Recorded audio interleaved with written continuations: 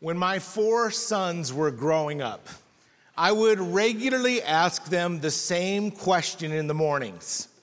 I would say to them, "What matters most today?"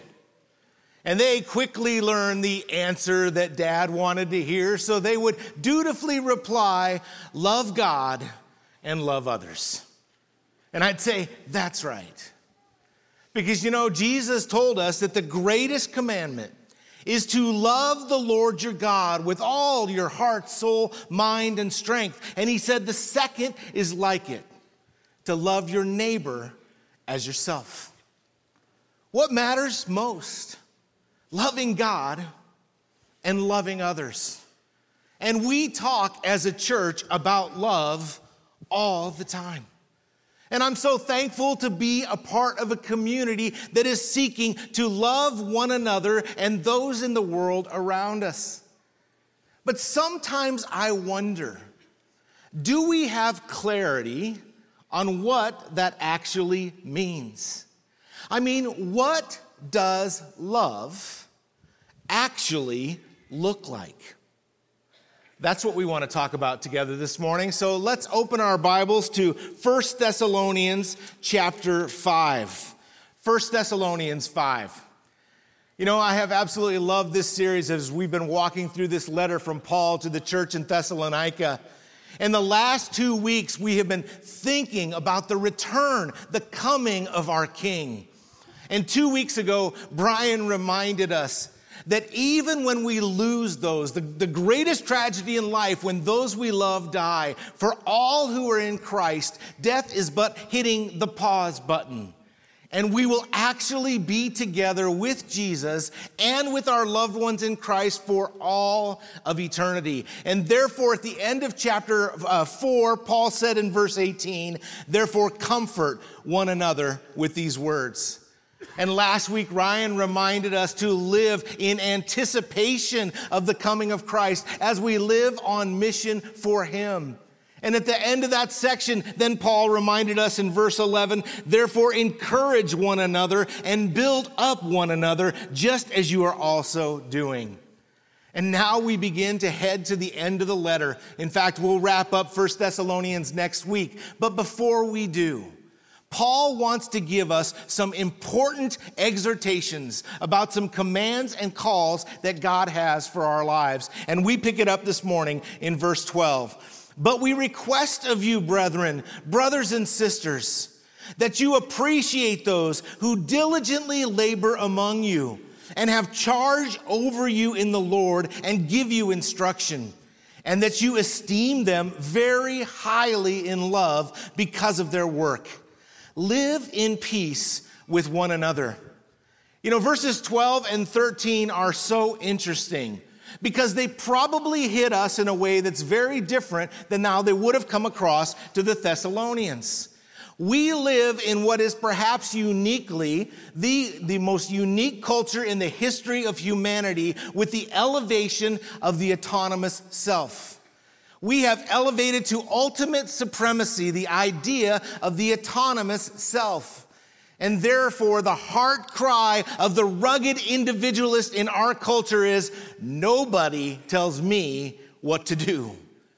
And often, therefore, as Americans, we have a difficult and tenuous relationship with leadership, with authority, with anyone who would be called to have charge over us. And yet, what a different picture Paul paints for the Thessalonians and for us about what love looks like and how we cultivate healthy Christian community as a people of hope. He says that we are to respond to those who are over us with love. In fact, that we would esteem them very highly because of their work. And it makes sense if we actually think it through. I was 33 years old when I was asked to step on the senior leadership team of this church. And I had a profound sense of dependence on God. But I also knew that I needed help from others. And I cannot tell you how thankful I am that for the past 22 years, my office has been right next to Brian Clark's office. and I have learned so much from him. Brian is nearly 10 years older than I am in life, and even more in terms of his spiritual life, as he grew up learning what it meant to be a disciple of Christ, and I didn't. And so I have learned so much about life and about truth, about God, about family, about ministry, by esteeming and appreciating a leader who's been over me. The same is true for so many of you. We love and we highly esteem the leader who was the senior pastor of this church for many years. But you know, today it's not just Brian. There are so many people whom God has placed in positions for our good as leaders in this church. I wish this morning I could name them all. But I want to just point out a couple of groups. First of all is our life group leaders. You know, when we come together in this context, this is so important for us to come to worship and to be instructed in the truth of God. But equally important is when we gather in living rooms to take this truth and to work it into the fabric of our being. And I'm so thankful for the men and the women who have stepped up to be life group leaders, to help us form spiritual communities in this church that we might actually all grow further toward completion in Christ. And there are so many people who tirelessly serve all of us by leading in this way. And I love Paul's instruction. What does love look like? It looks like loving them and highly esteeming them because of their work. I also think of our church staff. And I really wish that I could name every person. We have so many wonderful staff who are committed to diligently laboring on behalf of the people of this church and the people this church seeks to reach. I'm going to just mention one person as an example of many today. And that's the other person who my office has been next to for the past 22 years. That's Pastor Kyle Helmink. Many of you know Pastor Kyle because Pastor Kyle has been involved in investing in countless couples in this church for decades. And as someone who offices right next to him, I get a unique vantage point to watch how hard he works as he pours himself into loving and serving the people of this church. I saw Kyle earlier this week at the end of a long day when he had been meeting and ministering to people, and I looked at him and I thought, he looks tired. And I didn't say anything to Kyle because he rightly very much guards confidentiality in regard to his counseling, so he doesn't talk about it.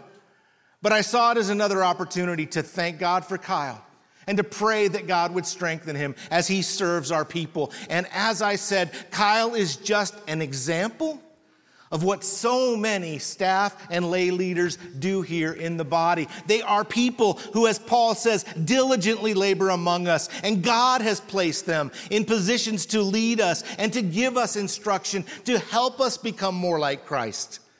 And where would we be without that? And so what a great lesson on what love looks like. It looks like appreciating and inviting influence from those whom God puts over us, not disdaining and fighting with and resisting leadership, but rather seeing it as being from God and for our good. And thus Paul says, live in peace with one another. And part of how we cultivate that peace is by our heart's attitude toward those God places over us. Then Paul gets even more specific about what love looks like in verse 14. He says, we urge you, brethren, admonish the unruly, encourage the faint-hearted, help the weak, be patient with everyone.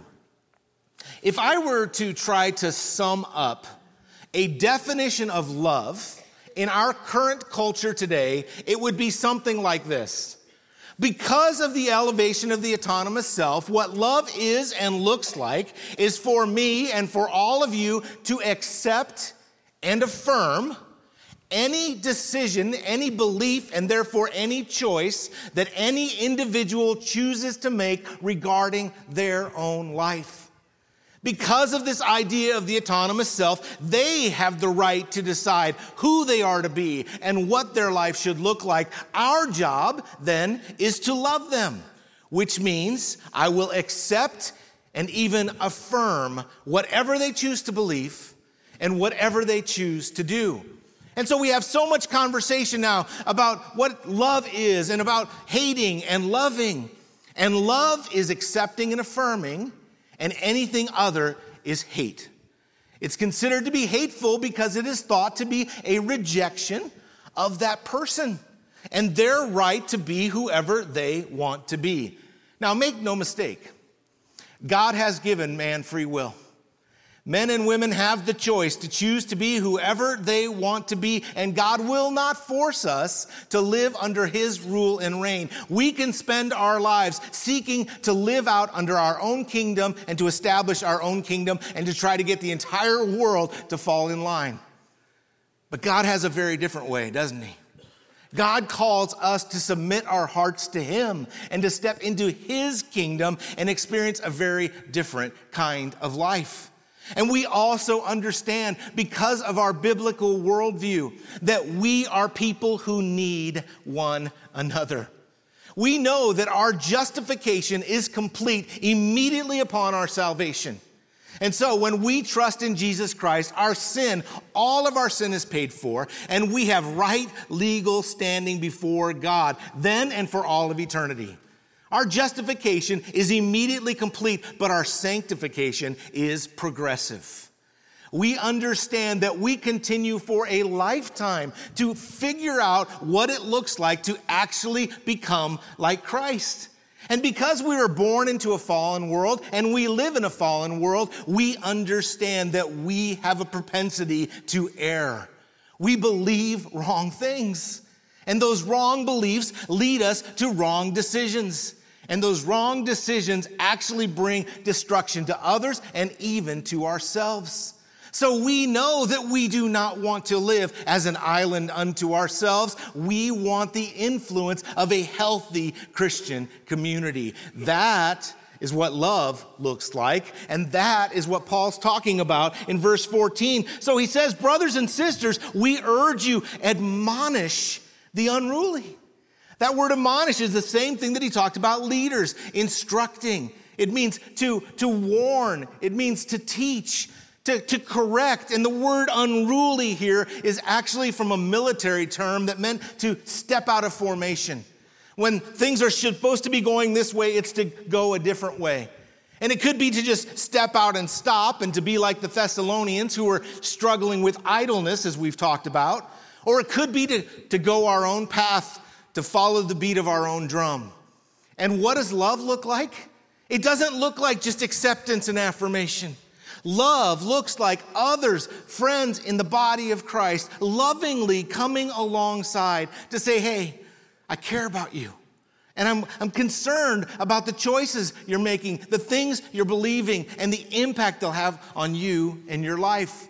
And so Paul literally says that we are to admonish the unruly.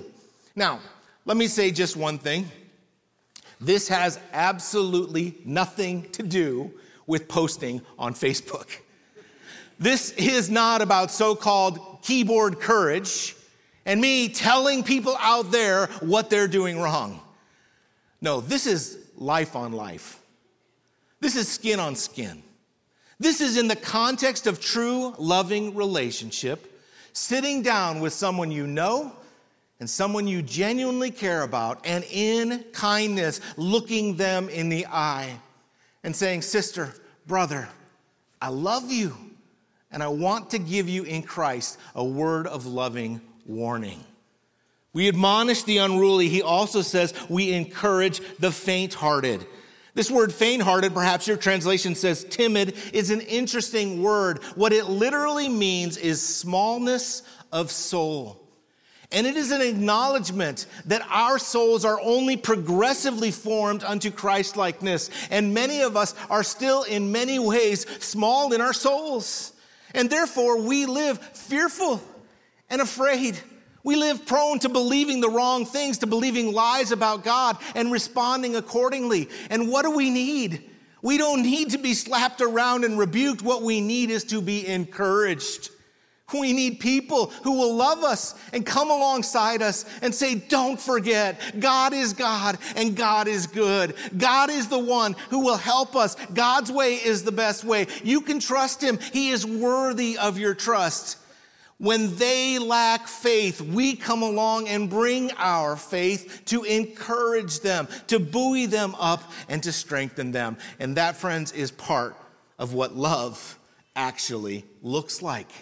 That's what love does. It encourages, and then Paul says to help the weak. And I'm so thankful there are so many people in this church who are involved in helping people who struggle with all kinds of different physical weakness. But actually what Paul is talking about in this context is moral and spiritual weakness. It goes back to this idea of smallness of soul. Many of us that are a place in our story in different ways where we may even want to fully follow Christ, but we struggle because we lack the moral and spiritual character to follow through in doing so. What do we need? We need help. Remember a few weeks ago, we talked about God's call to walk in a more wonderful way, that he wants us not to simply indulge our worst desires, such as for sexual immorality, but rather that we would learn to be people who actually live a life of love. And love is defined as to will and to work for the good of another, all others affected by our actions. But we said at the end of that message, so often what people hear is just stop it or just do it when it comes to the things of the Christian life. And the reality is so many of us struggle with being stuck. And I'm so thankful for our many ministries, which are an example of this text and of what love looks like. Because what help the weak means, the wording here actually means to come alongside and to put an arm up and under and to walk with. And there are so many men and women in this church who have wanted to follow God, but have found themselves stuck in some sort of addiction or struggle, and someone else in this church, a small group or one of our ministries, has come alongside and put an arm under, and they are walking them toward freedom, and it is literally changing their lives. And my friends, that is what love actually looks like. And finally, he says, be patient with everyone. The word means long suffering. You know, I think any of us who have raised kids have come to understand it's a long haul game. And if we, every single time we saw something that we thought we could correct our kids on, we'd kill them.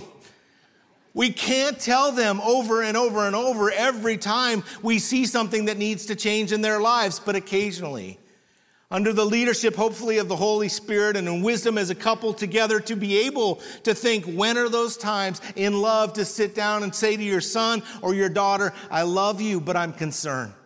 I'm concerned about the direction you're headed because I care about you. Sometimes we're called to admonish them. Often we're called to encourage them.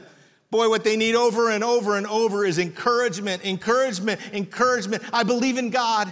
I believe in what God has for you and for your story, and they need people to speak life into them, and they need help. They need people who will come alongside them and put their arm under them and walk them through their weakness and toward maturity patiently as we go. The same is true with us as adults in the body of Christ.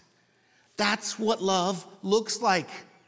Under the leadership of the Spirit in true love and kindness, we admonish the unruly, we encourage the faint-hearted, we help the weak, and we seek to be patient with everyone. Which leads right into what Paul then says in verse 15, see that no one repays another with evil for evil, but always seek after that which is good for one another and for all people. What came to be known in Latin as the lex talionis was the law of retribution. It's what Paul is alluding to, where they would say an eye for an eye. And that sounds savage to us. But when you think it through, you come to understand that in the Old Testament, when this was talked about, it was actually an expression of restraint. Because what is the desire of the human heart? When someone hurts us, our sinful tendency is not just to hurt them in kind, it is literally to hurt them worse. You take one of my eyes, I'll take two of yours, and we escalate.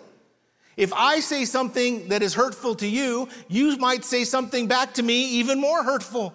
I might turn around and say then even something more hurtful, and we escalate and escalate, which completely destroys the ability to live in peace.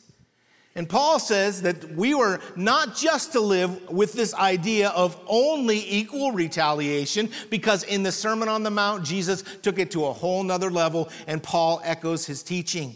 Jesus said, you've heard it said that an eye for an eye, but he goes on to talk about actually loving even our enemies and those who persecute us.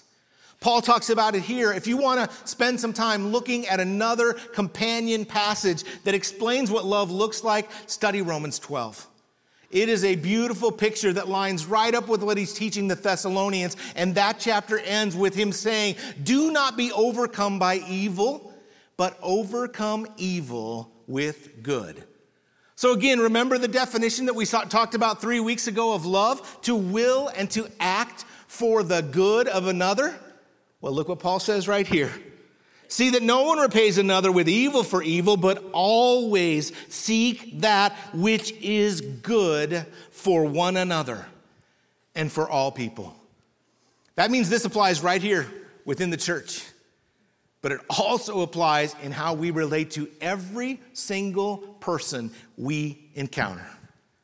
What does love actually look like?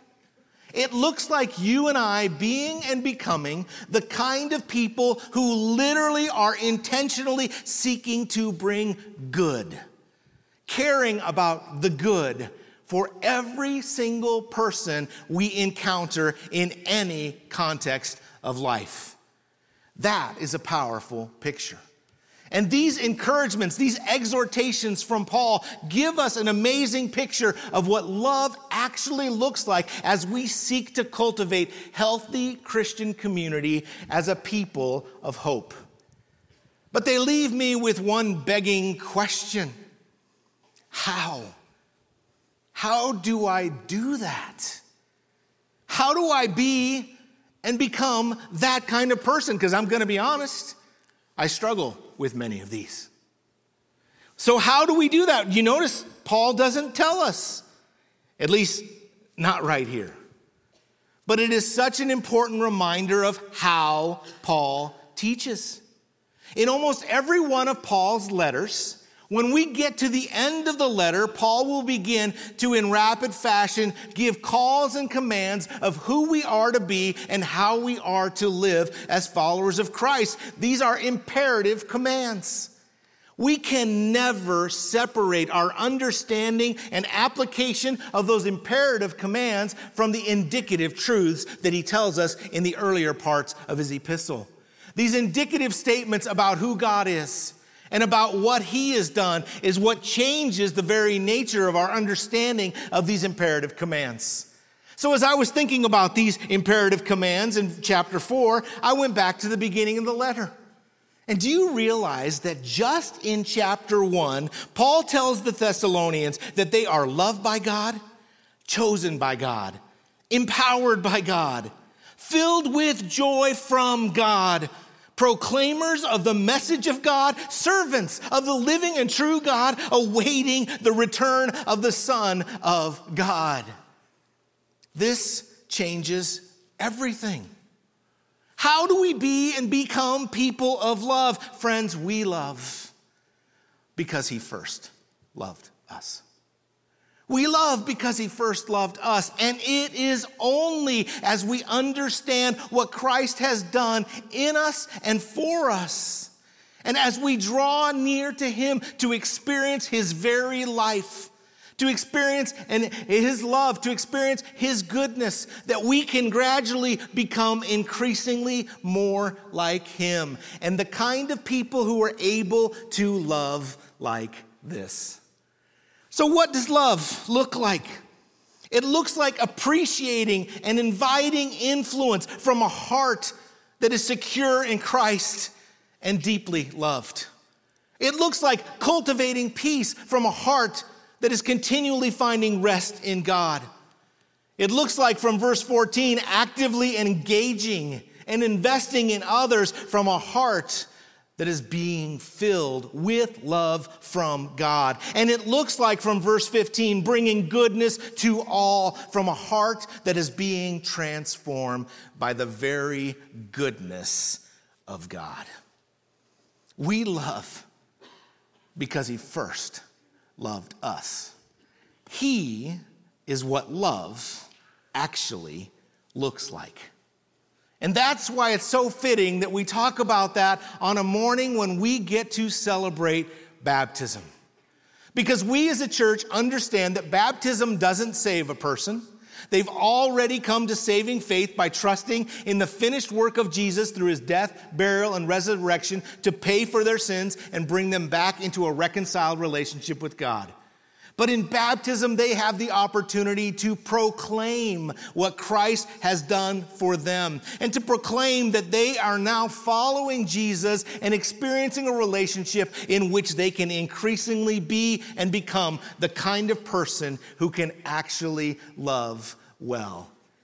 And what a joy it is that we're going to get to hear several stories this morning. But as we thought about this baptism, we were also encouraged to realize not only is God using all of us as a church to change lives right here, he's using us in other places.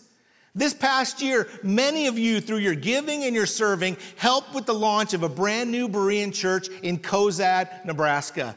And we got an email this week from Pastor Eric, and he sent us a picture. And this is a picture of Manny, the very first person to be baptized from that brand new church. And we praise God for how he's changing lives all across Nebraska. It's not just across Nebraska, it's literally around the world. Do you realize that through our Lincoln Berean staff directly and the ministries that they lead all over India, all across Nepal, in Bhutan, Bangladesh, and Indonesia, in just last year, 1,157 people in a persecuted culture publicly proclaimed their followership of Jesus Christ through baptism. And over the last 3 years, even right through COVID, over 3,200 people came to a place of followership of Christ where they said, I'm willing to stand up no matter what the cost and be publicly baptized as a testimony of my faith. God is using all of us together. And so today is a day that we celebrate. We want to take a moment and thank God for his love and that he can make us people of God. And then we want to join in hearing the stories of several who will be baptized right here on this platform this morning. Jesus, we come before you with grateful hearts for who you are and for how you love. God, we recognize that it's because of the finished work of Jesus that we might be made new. And we thank you, God, that you immediately forgive all of our sins. And we thank you that you don't just save us to give us a ticket to heaven. You invite us into a life-changing, abiding relationship with you and with one another, in which we might be increasingly becoming like you, in which we might be growing in understanding what love actually looks like. This radical, countercultural togetherness of love. God, lead us as a church to resist the temptation of the autonomous self and the rugged individualism of our culture. Lead us as a church to resist affirmation and acceptance of anything in a tolerant way as the definition of love. Cause us instead to see what biblical love actually looks like. And this morning, God, we celebrate several lives as we hear stories of people who have come to understand what a good, good God you are. And as they proclaim their faith and followership of Jesus, we celebrate with you, we celebrate with them. For your glory and in your name, amen.